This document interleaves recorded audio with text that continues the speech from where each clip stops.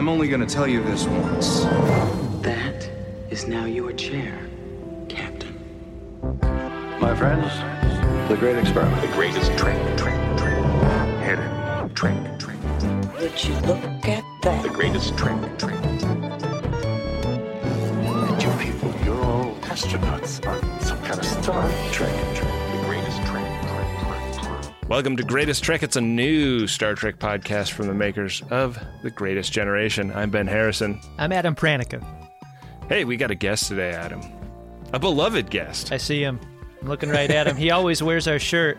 Yeah, he's wearing the shirt of a different show, though. I went to podshop.biz, podshop.biz, and I ordered a Greatest Trek shirt, and that was like 2 weeks ago, and it has not arrived, sirs. Oh, fuck! Uh-oh. And I wasn't going to say anything until you made a deal about it. Well, they do print them to order, so maybe it got caught in the printer or something.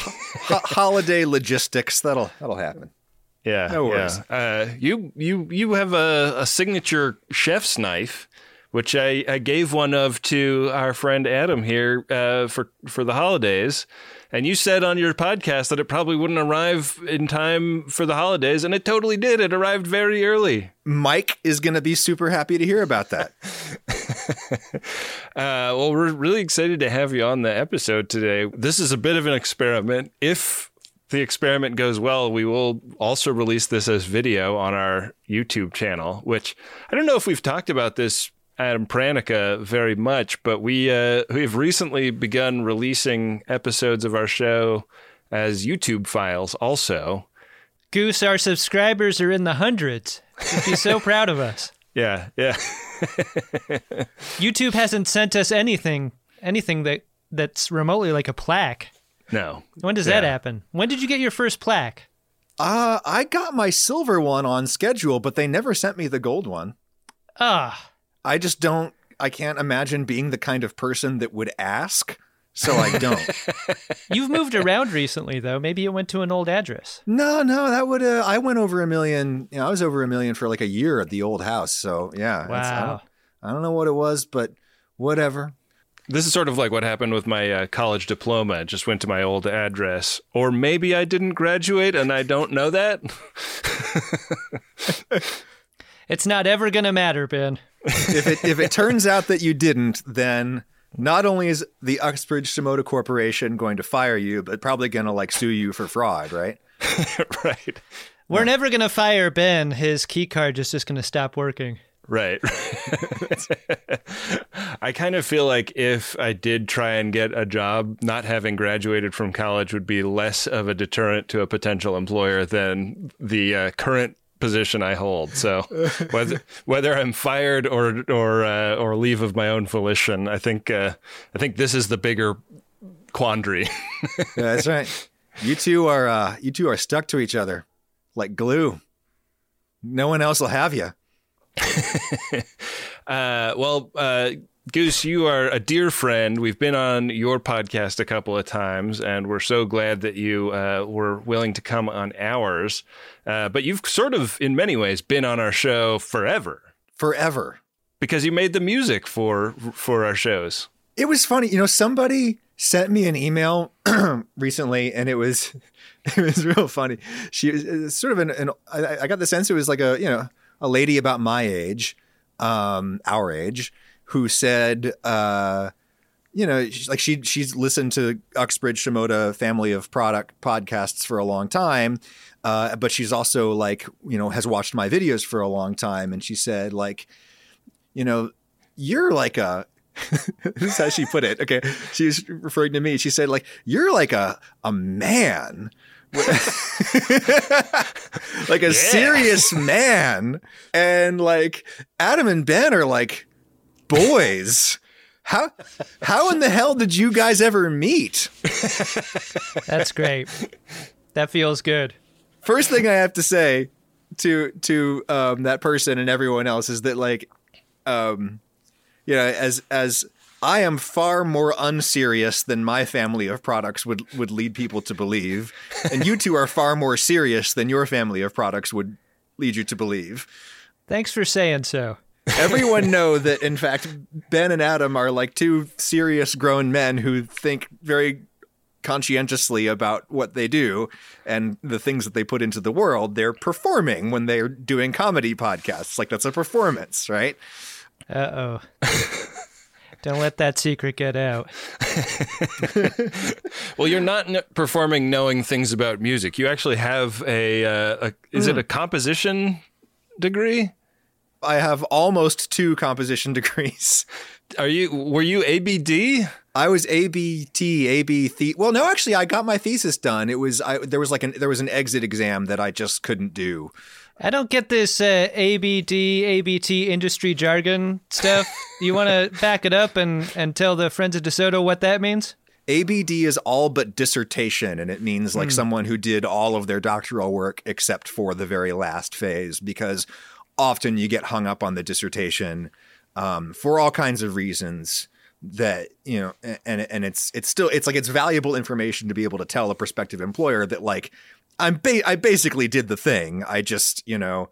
Now I know why Ben knew exactly what that meant, because I feel like he's had a lot of conversations that have gone like, I've done basically what you think I'm here to do.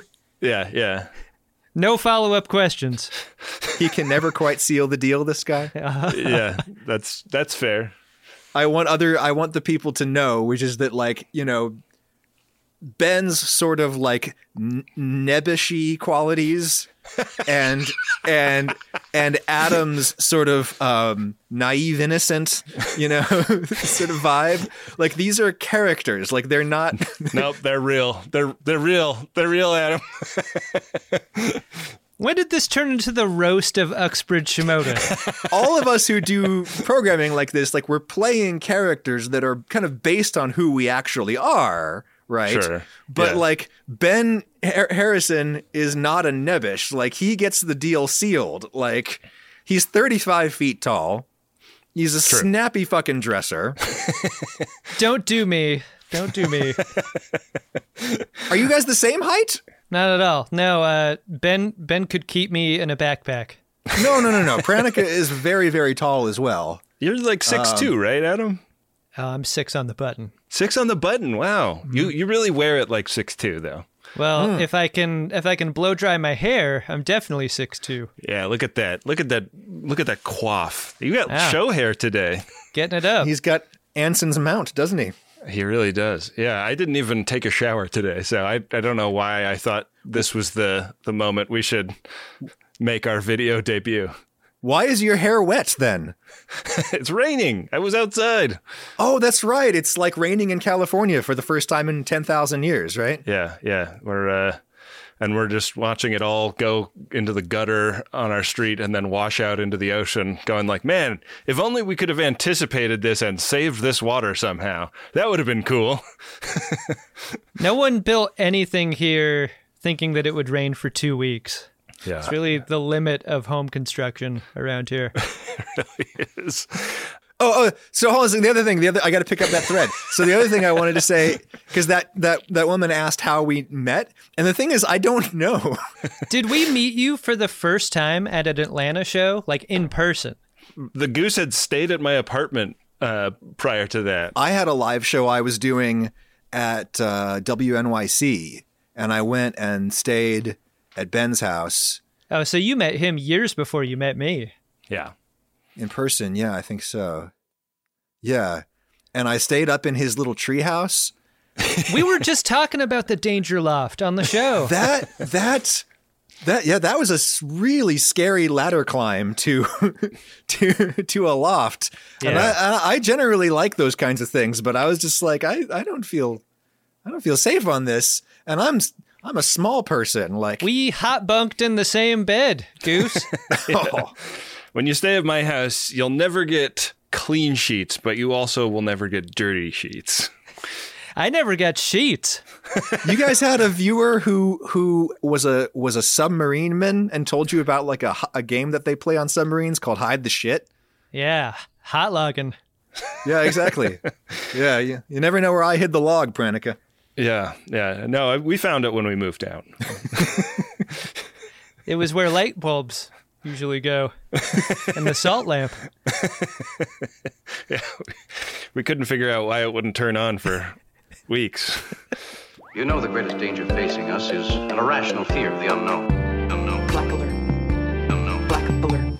But we were going to talk about like all of the music of new Star Trek and the, you know, like I think there's a lot of interesting things to talk about, like what the, you know, like it's so weird to be at a time in history where they're making 5 different series concurrently, and those series all have to kind of be different things. Like they were making DS9 and TNG at the same time for a little bit, and DS9 and Voyager at the same time for a little bit. And so, you know, they had distinct energies, but the idea of splitting it 5 different ways and having to have them all sort of feel like they are part of the same universe, but also not part of, you know, not trying for the same thing, I guess, is what I'm going for.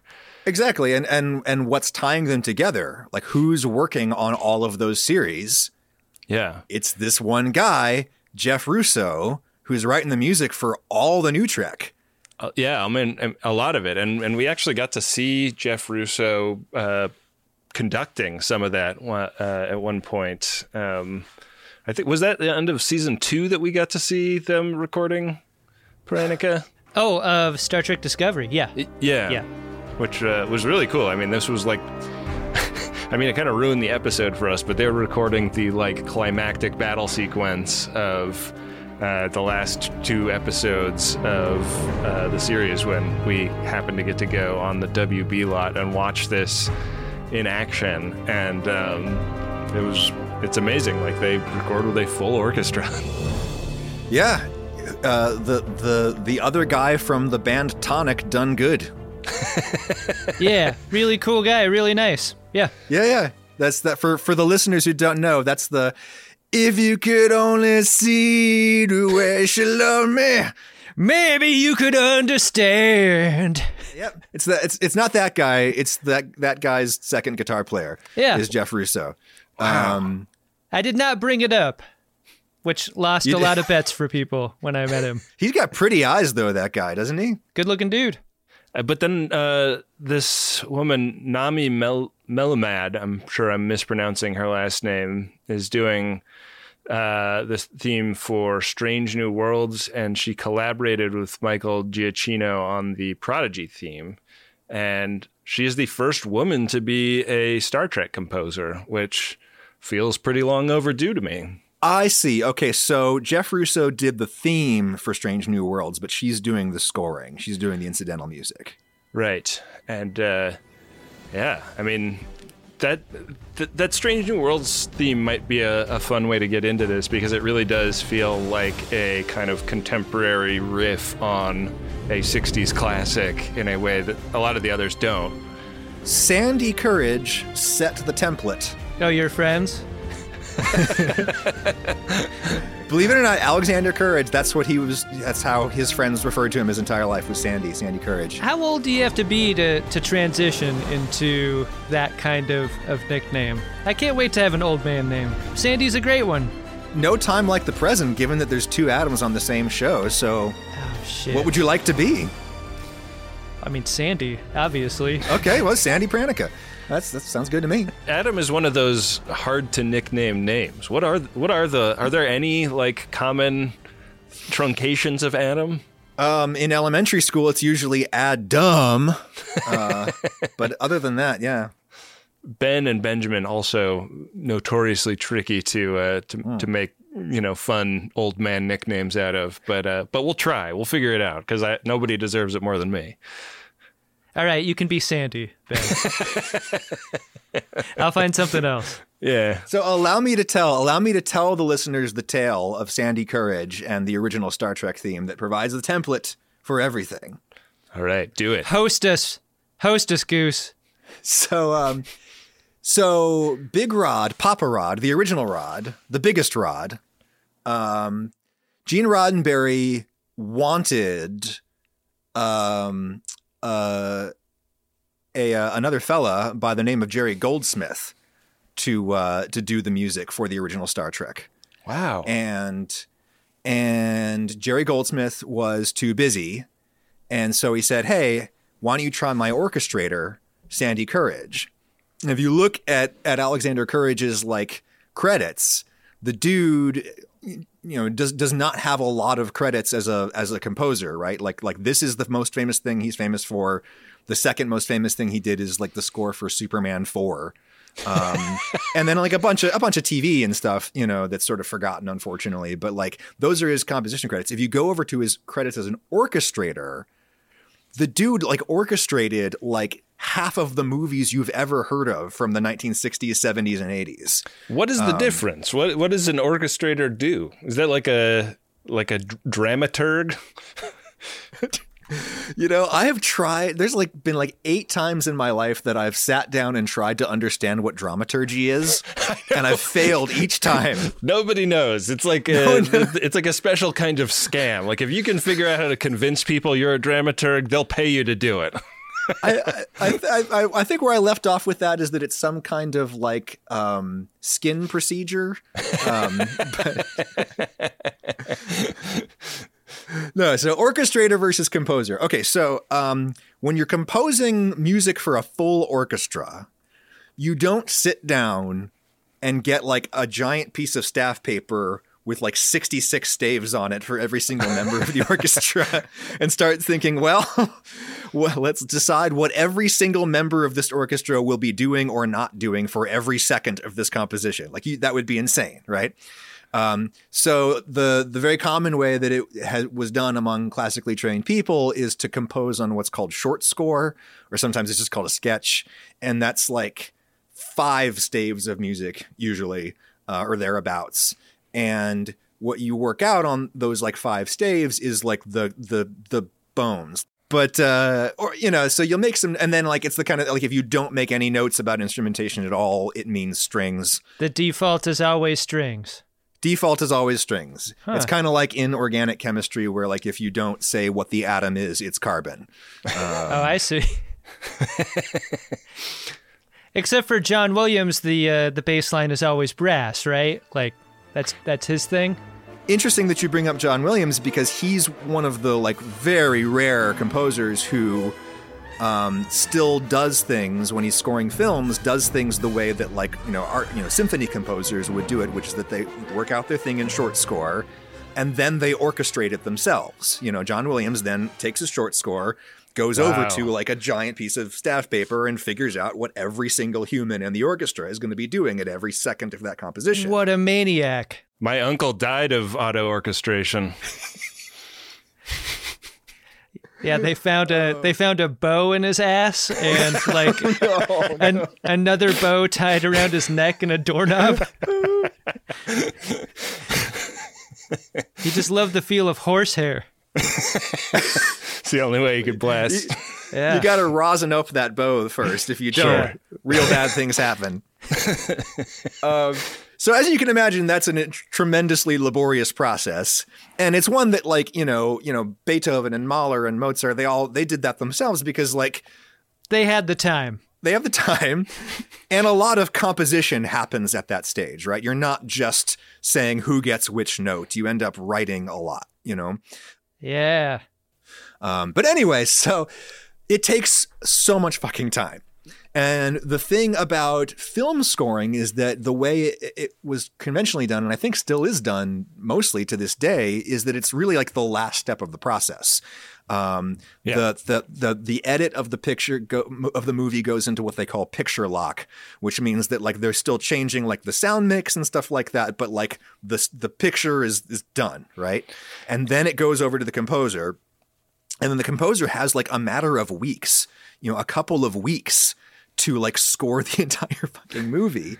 And there's not the time for one person to do that. So, somebody like Jerry Goldsmith would be, would write short scores and then pass them down to assistants to orchestrate, or maybe and now it's a whole farm system where like, Hans Zimmer really just goes in and sort of, writes a few theme ideas. And then he's got like underlings that like are turning those into actual cues and stuff like that. And part of that is because now, because it's so easy to edit both picture and music, from what I hear, it's, you know, it's not so much that it's not like the old days where like the composer would get a finished movie. Like they're changing everything a lot. And so, you know, new cues will have to get written, you know, 6 months after the production was supposed to be done. And like Hans Zimmer is not going to do that. He's going to have an underling do that. Like their composers these days are more like project managers.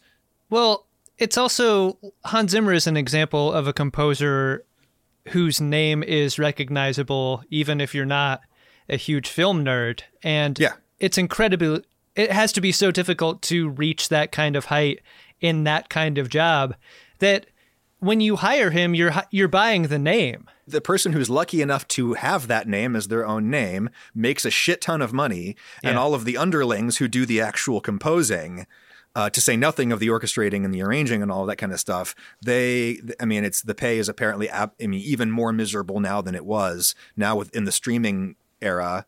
Yeah. It's just apparently just horrible. No one can make a living scoring shit anymore.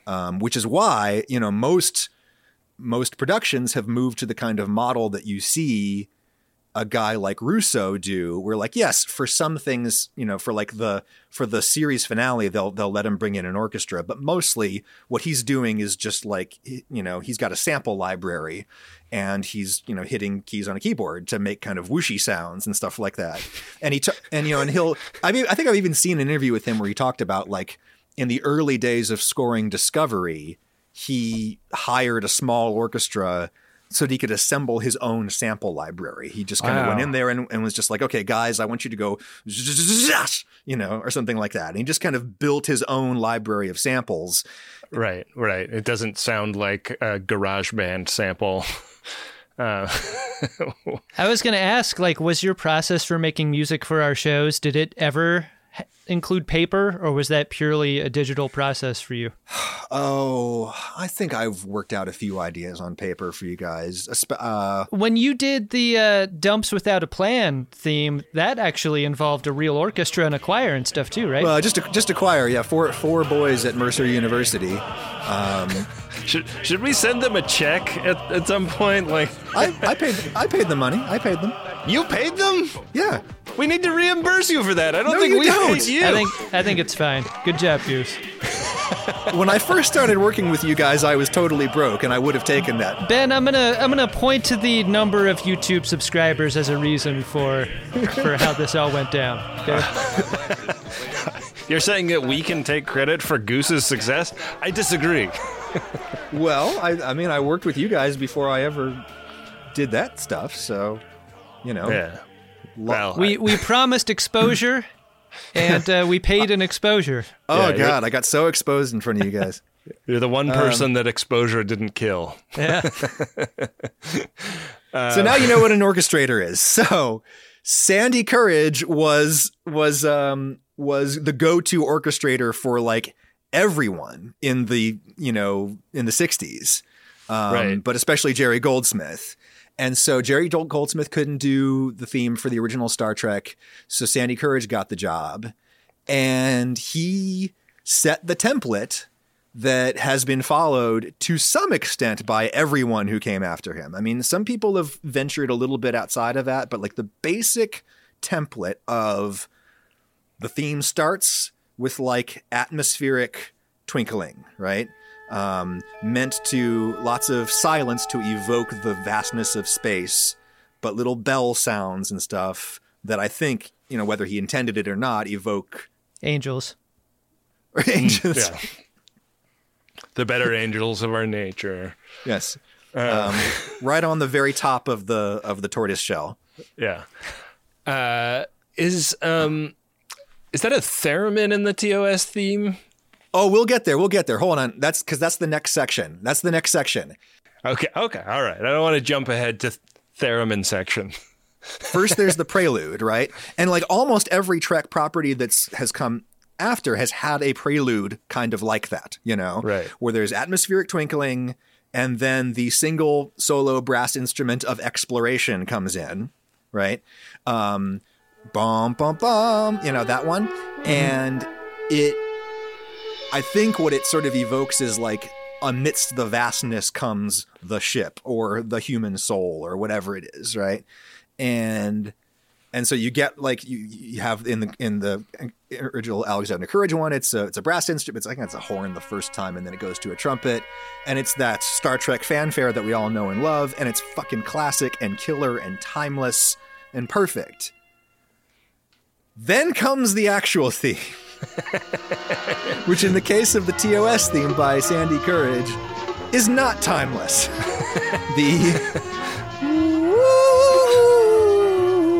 Right? Which I'm sure sounded very cool and of the moment at the time, but very futuristic very futuristic. The 60s. Yeah. Right. But it's not just futuristic, it's also like the swinging 60s. It's the bongos that are kind of going, yeah. And it to me, that the awfulness of that, it sort of embodies the duality of Rod, right? The duality of Trek. Oh God, listen to you name the episode. How dare you?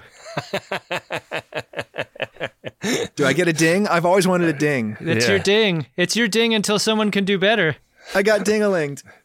All right, let's assume that I got dinged. If not, you can cut this out. So the duality of Rod, right? Like, the best thing about Star Trek and the best thing about Rod's vision of Star Trek is it's, we take it for granted, but it really was revolutionary at the time. The optimism of Trek, the idea of that we could envision the future as something to not be scared of. And the future is a place where humanity has really figured its shit out and gotten really awesome. And that's great. The bad thing about Rod's, original vision of Trek is it's like, whose utopia is it?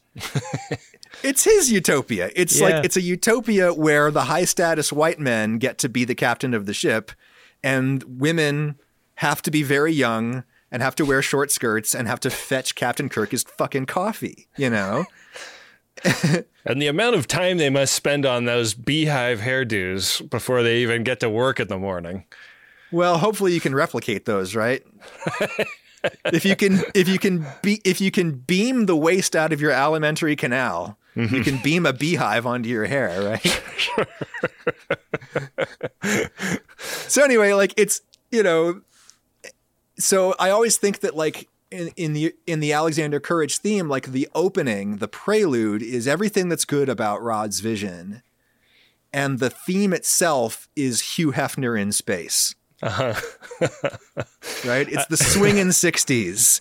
It's Gene Roddenberry's utopian vision of a future was one in which he could be carrying on an intimate relationship with Nichelle Nichols and Majel Barrett at the same time, and no one would be upset about that. That's his idea of a future utopia. That's interesting. Like, my film paper is different about what these themes mean, and I think it's not super far off from what you're saying, but like all of the themes begin so small that to me it makes me feel like the music begins as one thing or person being alone and then turns into something collaborative or together or bigger than just the sound of the one instrument or the one idea.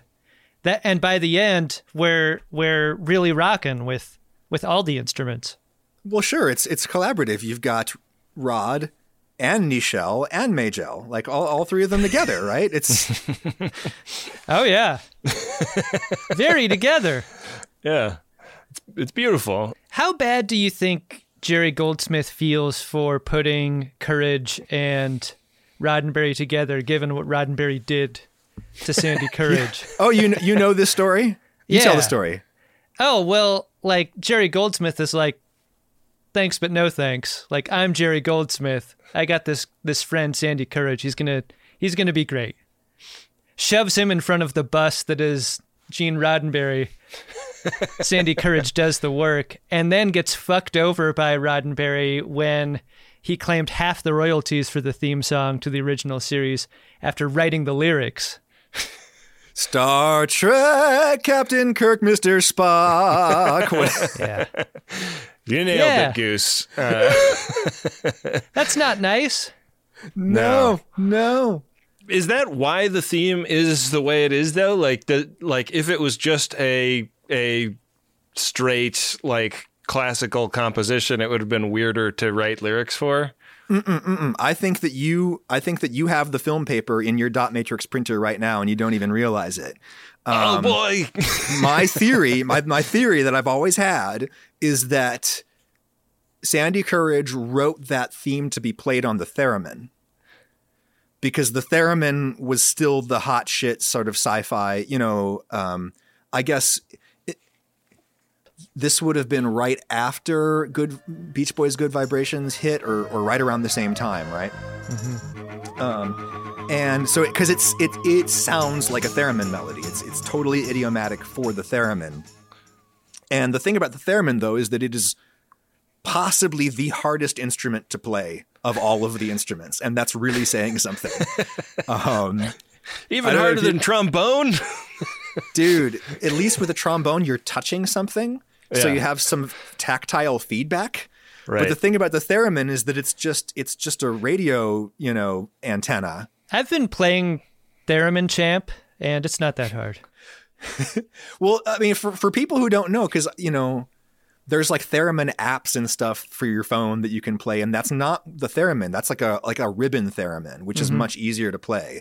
The actual theremin is just a radio antenna, and you move your hand in the vicinity of that antenna, thereby disrupting the electromagnetic field surrounding it, and that information goes to a very simple synthesizer and makes a note. My grandpa's body was found with a theremin ribbon wrapped around his neck. I'm sorry to hear that. That's been going around. Very sad. Yeah. We don't talk about it. It was a closed casket at the funeral. They just left it wrapped around, is what I'm saying. You get close to the casket, and it's like,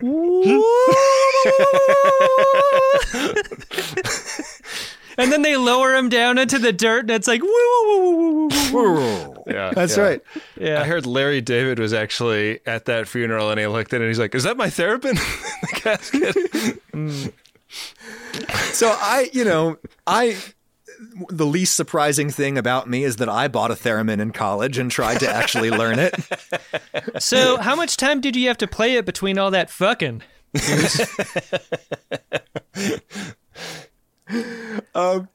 And the thing, not only do you get zero tactile feedback when you're trying to play actual fuck, because it's super easy to make cool sounds. You can just go, whatever. You can do interpretive dance around it, and you'll get cool shit. But if you're trying to play actual notes, there's a great theremin player named Clara Rockmore, who is the only great theremin player, and she sort of worked out this whole kind of technique of moving her fingers in these really specific ways to kind of control the notes.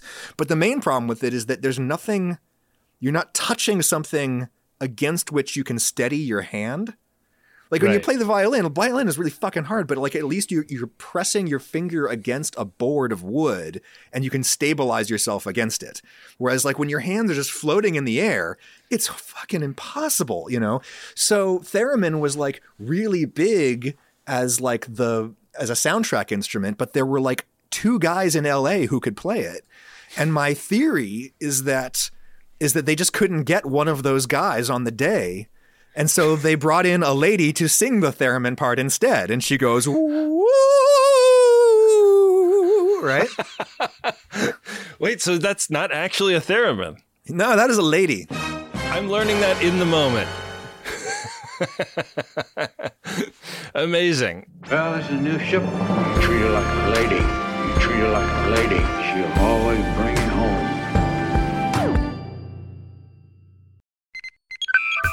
I have tried so many meal services over the years.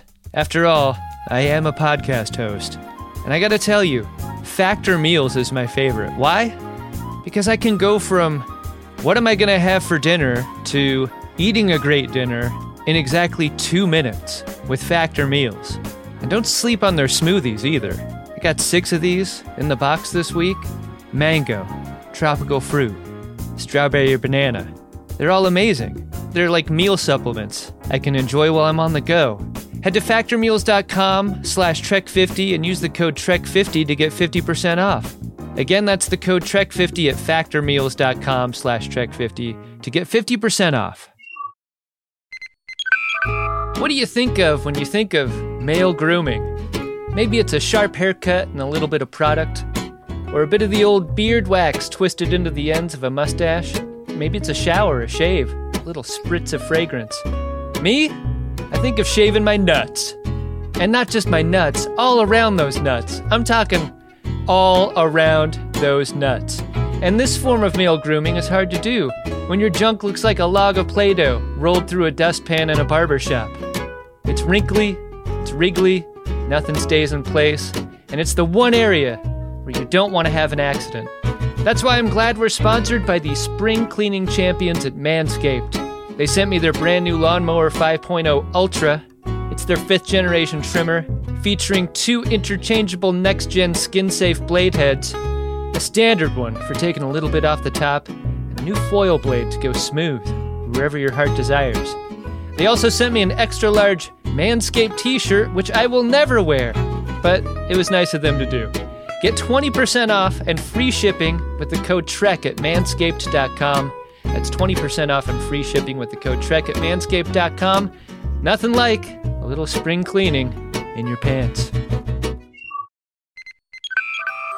Hi, Adam Pranica here for Podshop.biz, the easy way to dress, drink, and decorate virtually anything fast with embarrassment that lasts. Podshop.biz is not a cult, and it's not a multi-level marketing scheme. It's a supercharged carousel of crap spinning at a high rate of speed for all your dorky needs. Ordinary web stores are a mess, but with Podshop.biz, you'll find products from all of our shows referring to many of our most popular bits. Shirts, glasses, and bags from other websites can damage your mood, but not with Podshop.biz. Our nerdy, jokey bullshit will rebuild your damaged attitude and turn you into a person with Riz. Turn your laptop from off the shelf to off the hook with a sticker. Make pool time cool time with our line of hilarious swimwear. And stop raw dogging your smartphone. Strap it up with a choice of designs that'll have you go from saying hello to hello. But that's not all. At Podshop.biz, you can choose from the Brenner Information Systems Collection, the Uxbridge Shimoda Corporate Collection, This Old Enterprise, logos for Greatest Generation and Greatest Trek, and more. Order now at Podshop.biz. Back for another game. You know it. What's going on? Just one more week till Max Fun Drive. Hard to believe. It's been a heck of a year since the last one. We're now a worker-owned co-op. We raised $50,000 for charity last year. And we've added a bunch of awesome new shows. But do you think we're ready to do it again? Absolutely. Lovely new gifts are lined up. The episodes will be amazing. And wait till everyone hears the bonus content. Yeah, plus they know to go to MaximumFun.org/newsletter, so they're getting all the news. Oh, like that meetup day is on Thursday, March 21st. Then what's bothering you? Me? Oh, nothing. We're all set for Max Fun Drive to start on Monday, March 18th. I just didn't want you to see this coming. Check. What? Hang on. Most of the plants humans eat are technically grass. Most of the asphalt we drive on is almost a liquid. The formula of WD-40 is San Diego's greatest secret. Zippers were invented by a Swedish immigrant love story. On the podcast Secretly Incredibly Fascinating, we explore this type of amazing stuff. Stuff about ordinary topics like cabbage and batteries and socks. Topics you'd never expect to be the title of the podcast. Secretly Incredibly Fascinating. Find us by searching for the word secretly in your podcast app. And at MaximumFun.org. The greatest trek is yet to come. I think the thing that is most remarkable about that stuff after the single brass instrument is how little impact it had on the rest of Star Trek and how much because the stuff that they're composing now is super cinematic and scopy and bombastic and maybe we will remember it as being corny, but like the Next Generation theme, we don't. You know, the Next Generation theme is just a film score level. I mean, I guess they used it they recycled it from one of the films, but like So that's the thing, because they finally got Jerry Goldsmith, who was who they wanted in the first place, and he did the score for the motion picture. Can you imagine Jerry Goldsmith taking that meeting and being like, "You're not going to fuck me over like Sandy, right? I know how you are, Star Trek Industrial Complex. Yeah. You'll find in my contract that none of my music will ever have lyrics. You understand? Don't ever fuck me, Rod. Don't ever fuck me. You don't fuck me like Sandy." Yeah, but like up through Voyager, like we got Star Trek themes that are without corn, and then they went back to the corn for Enterprise, but like, but a whole different like species of corn, you know. So before we say anything bad about Faith of the Heart, I'm not saying anything bad. I'm just saying it's not a classical like motion picture theme. Yes. I mean, I want to say two nice things. One is that it was a bold choice on the part of the producers to be like, let's, instead of having an incredibly grand, brass instrument of exploration kind of situation like we've always done, and the themes for Voyager and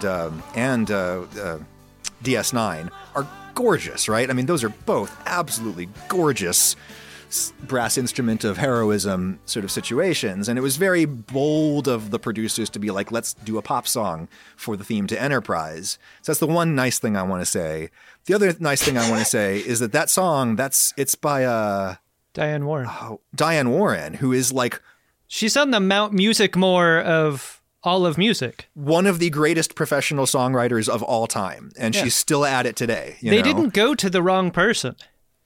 Well, it already existed, that song. That had already been a minor hit for Rod Stewart. And for the movie Patch Adams.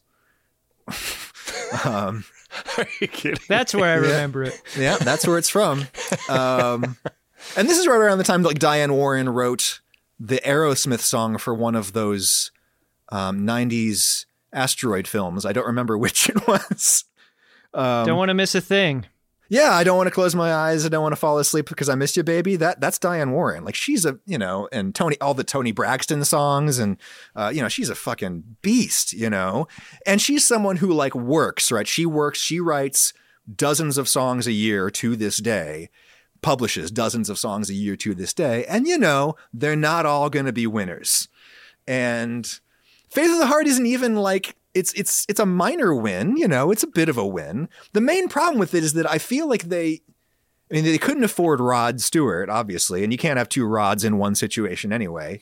Unless you're a Klingon.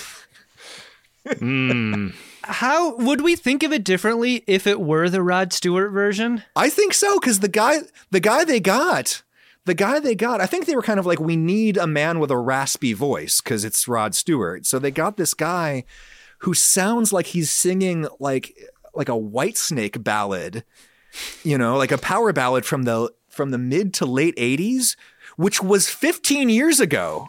It sounds like it's Dan Hill singing "It's a Long Road" from the end of First Blood. Like it's that kind of, I don't know. Yeah, wow, I never made the connection, but that's like, is it actually the same guy? It might be. I don't know. But it's like, it sounds passé to, I mean, it's not just that it sounds passé to us now. I mean, that series came out in what, like 2001 or something? Like that voice was 15 years too late. Yeah, it really was. It would have been like hiring Jimmy Jameson to do the theme for Disco. Though, God, I would pay some of my meager fortune to hear that right now. I think that the thing about all of the new themes is that they're all like really distinct, and I really like all of them. Like I think they all really hit for me.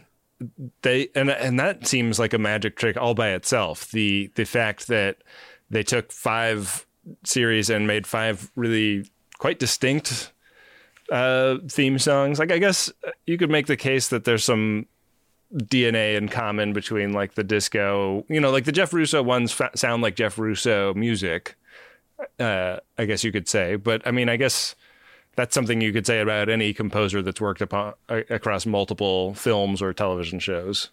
I think all of them sort of, they all capture, they've definitely all very intentionally tried to capture the atmospherics of the Alexander Courage prelude, right? Like they all, that's their jumping off point, right? And that's awesome. And then once you get into the actual theme, I think they all the new Trek themes swing on the same axis on which Trek themes have always swung, which is between heroism and mystery. And maybe when the needle gets really, really far on the side of mystery, it tips into, danger, hazard, a nervousness that you really hear in, for example, the theme to Undiscovered Country, right? Sure. Which is, a totally different theme. Like there's a menace to it. I think that the Picard theme has a lot of menace to it as well. Mm-hmm. And, like we have talked about how dark that show is compared to TNG and kind of a surprising way. Like it's almost a retcon of the character. Like, let's take the character that isn't haunted and make him haunted and make him, put him in situations where he's like fighting the demons of the past. So the theme is super different to accommodate for that, I guess.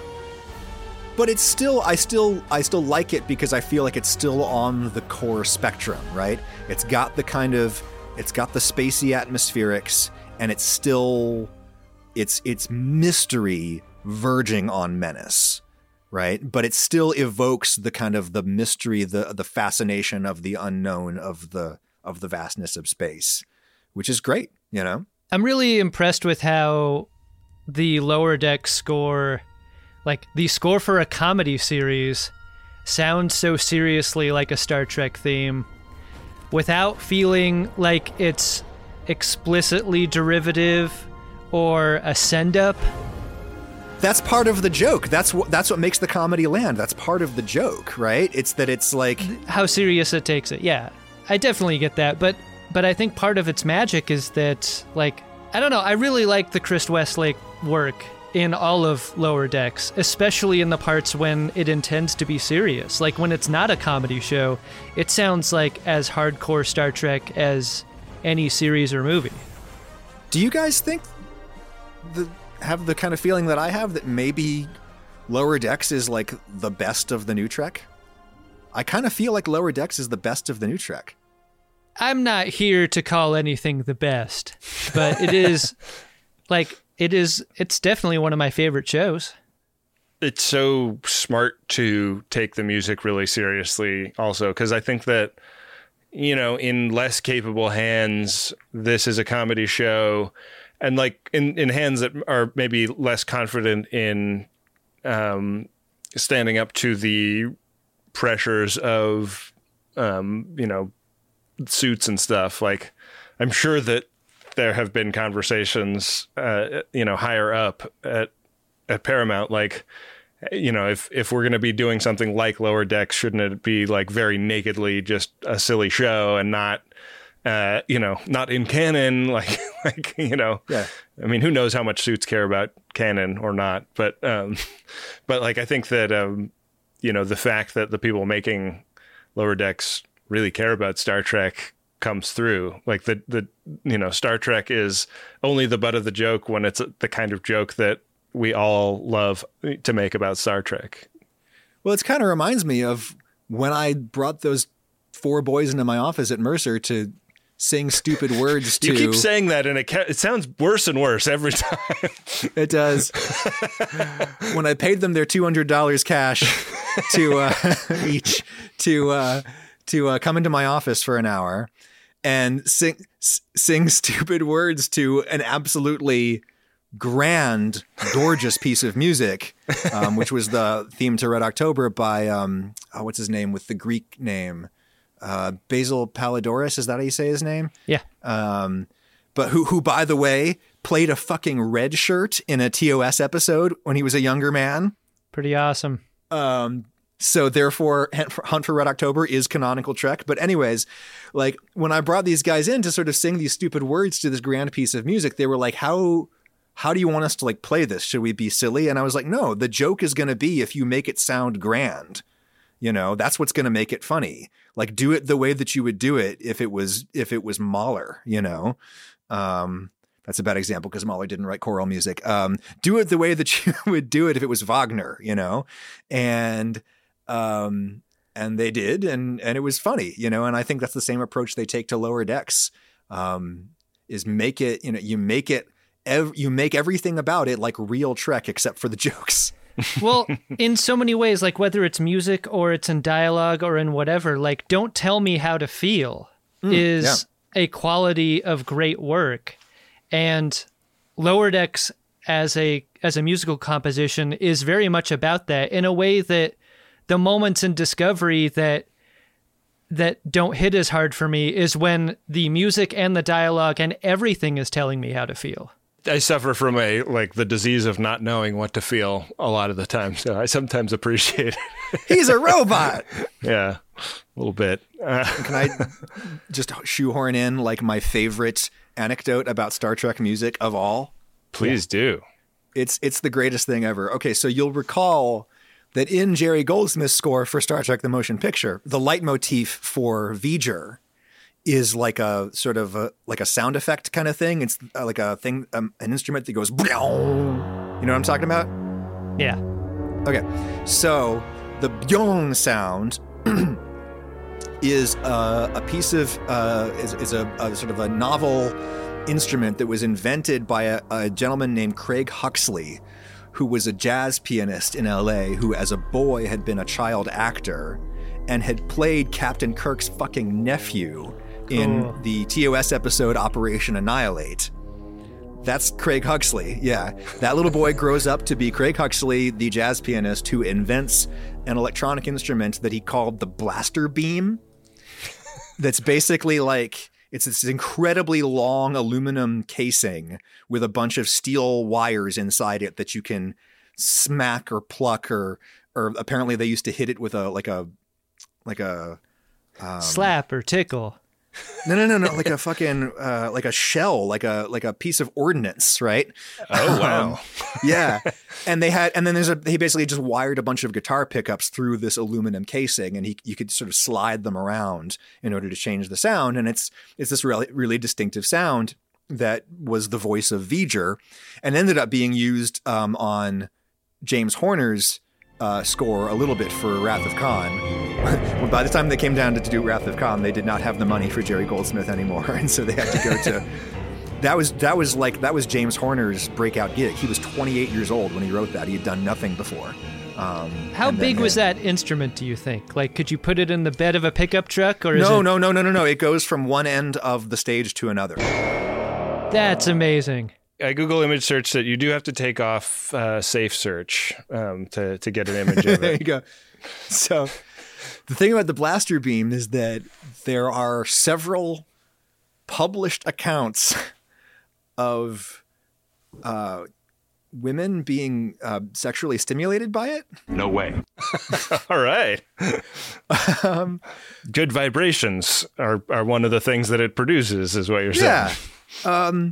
Including apparently like a mass instance of this where the instrument was being played at an outdoor concert in Central Park in the 1990 or something, where several women reported similar symptoms, shall we say.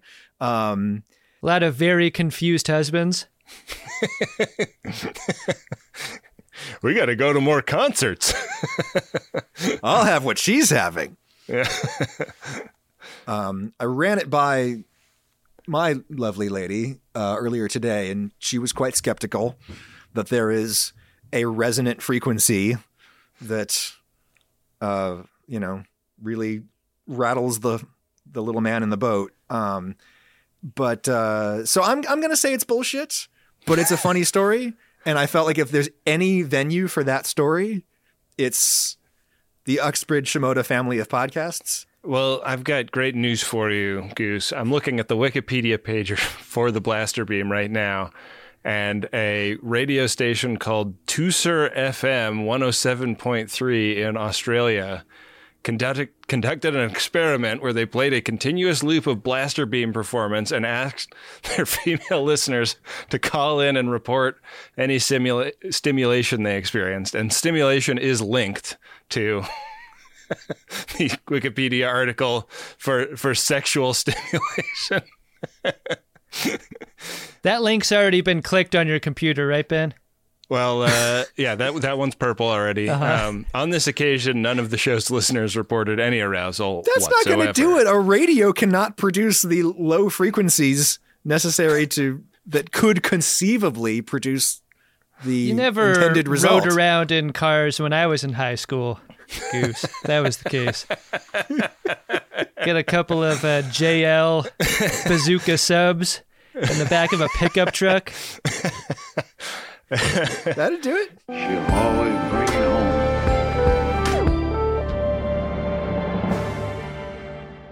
One thing I wanted to bring up, that this is kind of a left turn here, is the 2009 Star Trek theme, which I feel like is a great theme. It's one of my favorite Star Trek themes, but it also hasn't really had the same staying power as some of the others. Like, we hear some of the, melodic, sequences from DS9, Voyager, TNG reused in a lot of the modern series. And obviously TOS stuff, it gets reused all the time. But I don't hear that 2009 Star Trek theme come up that much anymore. Are you talking about what plays over the credits? Or some other part of that movie where the credits theme, I guess, is what I'm thinking of specifically. How do you say his name? Michael Giacchino? Is that how you say his name, the composer of that? You're the guy with Italian heritage, man. So he had gotten his big break is that he scored the series Lost. And that's how he worked with, because J.J. Abrams was that Lost, was that didn't he make that show? Or J.J. Abrams did make Lost. Yeah, okay. So that first film was it called Into Darkness? Is that what that was? Just Star Trek is what it was called. Yeah, you often see it styled as Star Trek 2009 these days. Got it.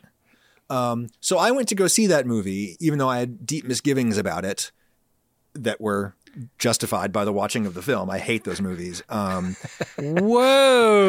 Oh, I hate them. Oh my God. Oh, spicy. Awful.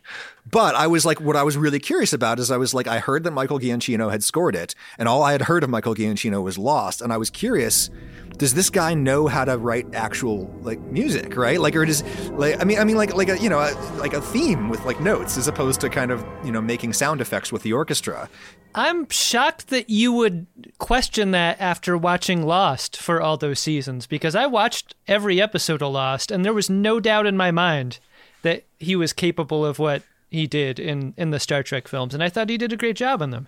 You're a much better person than I am, but yeah, I was fucking blown away. I was like, that theme is, I didn't like it because it sort of, again, it teetered beyond evoking mystery and into danger and hazard, which is not what I come to Star Trek for, right?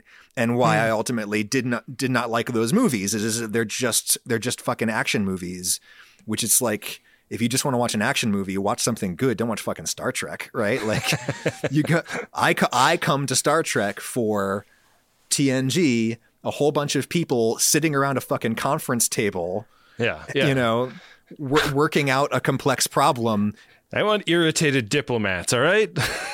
I think Birth of James Kirk in that cold open is one of the best 8 minutes that Star Trek has ever made across its entire franchise. And I think Michael Giacchino's work is a big reason for that. They're fun action movies, and Giacchino's score is... I think it's pronounced Gabagool. Michael Capicola's score is hot shit. It's really great, but I hope you love interviewing the likes of Ragusea forever, Ben, because we're never going to get anyone who works in Star Trek after this. I wanted to get this question answered from all of us because I think this is what most viewers would probably want to know, but across all of the Star Trek series and movies, What is your favorite piece of Star Trek music, or your favorite movie score, or your moment that involved music? Absolutely nothing beats Jerry Goldsmith's theme from the motion picture that became the theme to TNG. There's a reason that Daddy Rod resurrected that when he started his new TV series. That's the very best theme that has ever been written for Trek. And I'm not saying it's the best music that's ever been written for Trek. I mean the best theme. That is like a highly identifiable, singable, melodic idea, right? I think there's individual cues that have been awesome across the franchise in so many places. One that comes to mind is in the TNG movie, the first TNG movie. What's that one called? Generations, right? The cue that is in when Picard ends up in the Matrix, and that's where he is. That creepy Victorian Christmas girl. Yeah. It's like, I love my dolly, Grandpa, or whatever. Like, bend my spoon, Grandpa. No! Oh, shit. It's not called the Matrix, is it? What the fuck is it called? It's the Nexus. The Nexus, okay. You could be forgiven for confusing the two. There's a cue in the Nexus when Picard is living his best life in a creepy Victorian Christmas tableau, and that cue is gorgeous. And I remember, I forget who the composer was on that, but I read an interview where he said that was the best cue he'd ever written. He thought, and I had Dennis McCarthy did the music for. Oh, okay, yeah, nice, nailed it. I think I agree with you that TNG is the best theme. I do want to give a special citation to that orchestral hit in the DS9 theme when the space station first appears on screen. Oh, fucking A, man. That gave me goosebumps the first time I saw it. I remember it really vividly watching the new Star Trek show and just feeling like we are in for something actually good at this point, you know. And what's funny is that like that I associate that family of themes. Like, so there's the one that Goldsmith wrote for the motion picture, and then the themes for DS9 and Voyager were obviously composed in that mold, right? Right. And I think of those themes as sounding heroic. But what Jerry Goldsmith was thinking when he wrote it is what Rod told him was that this is a Western in space. I want you to write a Western theme, right? And that's even more so the case with DS9, because DS9 was like them getting back to the idea of a Western in space. It's a border town, you know? Right. It's a gritty border town. And I guess I haven't watched like the great Hollywood Westerns to know what that vocabulary is. Because the only Western music I think of is like Ennio Morricone, because that's all just such great fucking music. And that's not the same kind of thing. It's not heroic. I think it's Ennio Gabagool, technically. Yeah. We got one for theme to the motion picture / Star Trek The Next Generation. We got one for the moment the station is revealed in Deep Space Nine. Yeah. How about you? I don't even know if mine counts, but like one of my core musical memories where like it sounds super cheesy, but like I felt the power of music for the very first time was being in a concert band playing wind instruments, and we got to play Holst's The Planets. And I'd never felt what being in a band like at full power felt like before until I got to sit there and play that music. And hearing that in Star Trek VI makes that film score really meaningful and powerful to me. And it's like a riff. It's not directly Holst the Planets, but I'll never forget the first time sitting in a theater watching that movie. And it's an entire story during the credits before Praxis explodes. Like, I'm getting chills, like even thinking about it and talking about it, because you go through the entire story arc in melody before seeing the movie. And then we're in the movie and we get to re-experience that for the next 2 hours. I think, like, that's the power of music to me, and that's why that's my favorite score. It's like the movie's talking dirty to you. It's like telling you what it's going to do to you, and then it does it to you. I love that score so much, and that's part of what makes that movie so rewatchable to me. I just love it. Yeah. But don't forget that the only Trek cue that has ever been alleged to bring ladies to climax is V'ger's Bwong. I know. V'ger's Bwong is a piece of glassware I think I'm going to look for out on Melrose. That needs to be some kind of merch at podshop.biz is V'ger's Bwong. Yeah, can we legally ship a Bwong across state lines? Sure, it's just for incense, Ben. You can smoke tobacco out of it. All right. Well, we'll have to look into that. See if our print-on-demand service has anything appropriate.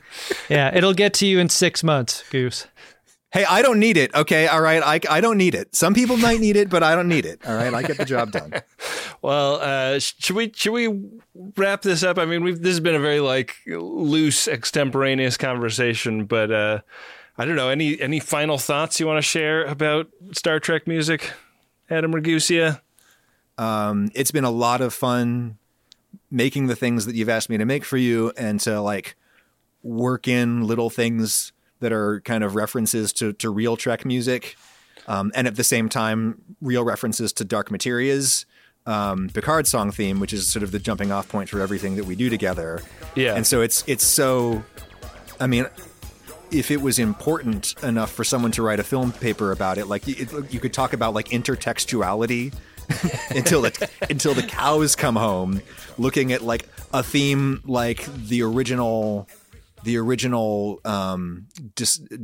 podcast theme that I wrote for you guys, that contains lots of references to Trek things, but also references to how Dark Materia interpolated Trek things. Right, and that was all a ton of fun. And largely built just out of the trailer for Discovery, which was that was the material we had at the time that you made that theme. That was a tricky job. That was not one of the easiest ones. But there's just simpler things like the little bed that I wrote for you guys for when you open up mail and somebody glitter bombs you. What do we call that one? The Picard Code 47, is that we call that one? Yeah. I was just so down and getting a real kick out of writing that little part for you guys, and being really appreciative that I could do this with you guys and have the fun that we get to have together. Man, we really appreciate our relationship with you, man. You make our show better, you make our comedy better, and it's just great to be friends with you. You make me better in the kitchen. I've learned so much from your shows, and I'm so glad you're doing the podcast now, because I think Adam and I are both weekly listeners of that. And you're the two. They should send us a plaque, Ben. Yeah, I only season my cutting board now. That's the law in our house. Thank you so much for being on the show. How do people find what you do? I mean, this may be going out on YouTube, but it may also just be in our podcast feed, depending on acts and whether or not they get together. If you go into the podcatcher on which you are listening to this program, this fine program, you can simply search my name, which is Adam Gabagool, which is spelled Ragusea, Ragusea, but it's pronounced Gabagool. And you can do the same on YouTube. My podcast also posts to YouTube on Mondays, and then on Thursdays I do a video, which is sometimes just a recipe, but it's also sometimes some other kind of video about food, usually sort of a science-y or historical explainer sort of thing. And if you don't like any of my videography, you can blame Adam and Ben, because I was a fucking public radio reporter when I fell bass backwards into YouTube stardom. And I think you turned out okay, Goose. I called you, Adam, and I was just like, I don't understand white balance. Why does the color keep changing? When people have questions about white balance, they come to me. Adam White Balance Pranica. Goose, it's been so fun having you on the show. I hope we can have you again sometime soon. With that, I think we need to move on and check our Priority One inbox. So we'll say bye-bye to you and bye-bye to the viewers on YouTube, and go do that now. Priority One message from Starfleet coming in on secured channel. Adam, we got a couple of Priority One messages here in the inbox. First is from your nerdy father, and it's to Lily. It goes like this. Happy 14th birthday to my youngest child, who has spent many a car ride to and from school listening to The Greatest Trek and rolling her eyes. I love you, Schmoopy, as much as I love embarrassing you. Can't imagine a worse ride to school than the one where this P1 plays, Ben. Maybe windows down, pulling up to the turnaround, and and dropping Schmoopy off with Lily. We feel you. We apologize for your nerdy father. Hey, nerdy father, really, really slow roll the creep up to the drop-off area, you know? Yeah. I don't know what kind of system you're working with in the car. Crank it up a little louder than you usually would, I'd say. Yeah, we want them to hear this all the way in the office. Yeah. And have them start wondering, what is The Greatest Trek, and is it appropriate for a 14-year-old? What's the best drop to use in a 14-year-old school drop-off turnaround? I think we're about to find out. Resisting all day, things are going your way. When along comes Jake Sisko, or wrench in your plan, assume that he is the man. Way Yoon laughs at Jake Sisko. He's got bad ideas and he's got no chill. Should be with his dad, but he's got stories to kill. Why he's there, the reasons are nil. Because for some reason, Jake Sisko. It's me, Jake! That was not what I expected. Yeah. Well, happy 14th to Lily. Yeah, and sorry about all the totally inappropriate stuff we say. I'm not at all. I think these will be treasured memories for you both. Ben, our second Priority One message is from Sam, and it is to Adam and Ben. Message goes like this. I'm answering your call for P1s by paying $100 to recommend an episode of Babylon 5. Oh, no. There is a late show episode featuring two lower deck type servicemen as they manage their jobs during off-screen crises. It's one of the show's most creative episodes and would be a great companion for the next season of The Lower Decks. Think about it. Wow. If we're ever desperate enough to review a Babylon 5 episode, that one will be up there at the top. I can't imagine the level of desperation I'd be at that moment. Rock bottom is really what that would mean. I think if you ever see a Babylon 5 ep in our feed, it's most definitely a cry for help. Yeah. Alert the relevant authorities in your area. Yeah. We may be in a really bad way. Yeah. Well, if you are a nerdy dad looking to embarrass your teen, or somebody who would just like us to roast you for your love of Babylon 5, you can address both of those needs by going to MaximumFun.org/Jumbotron and setting up a P1 today. All right, Ben, no Edward Larkins this episode, except I think we could probably agree that the Goose has permanent Larkin status. Absolutely. Enshrined. He's the Larkin of our hearts, I would say. Yeah, sure is. All right, well, there is more to come from Greatest Trek. What kind? You will find out in the credits. Yes, let's find out what kind of cum is next on Greatest Trek. Geez.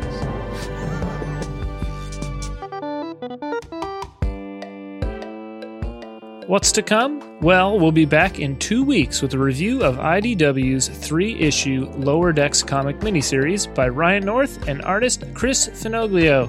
The Greatest Trek is an Uxbridge Shimoda podcast on the Maximum Fun Network.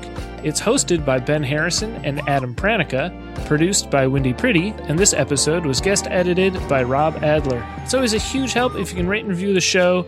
Another thanks to our special guest, Adam Ragusea, who made our theme and interstitial music. And don't forget to check out Adam's YouTube channel and podcast.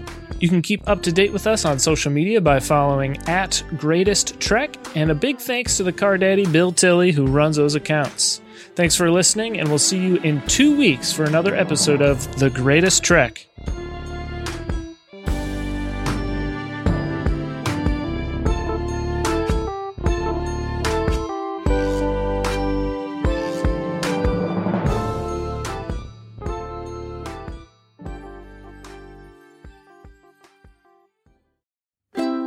MaximumFun.org. Comedy and culture. Artist owned. Audience supported.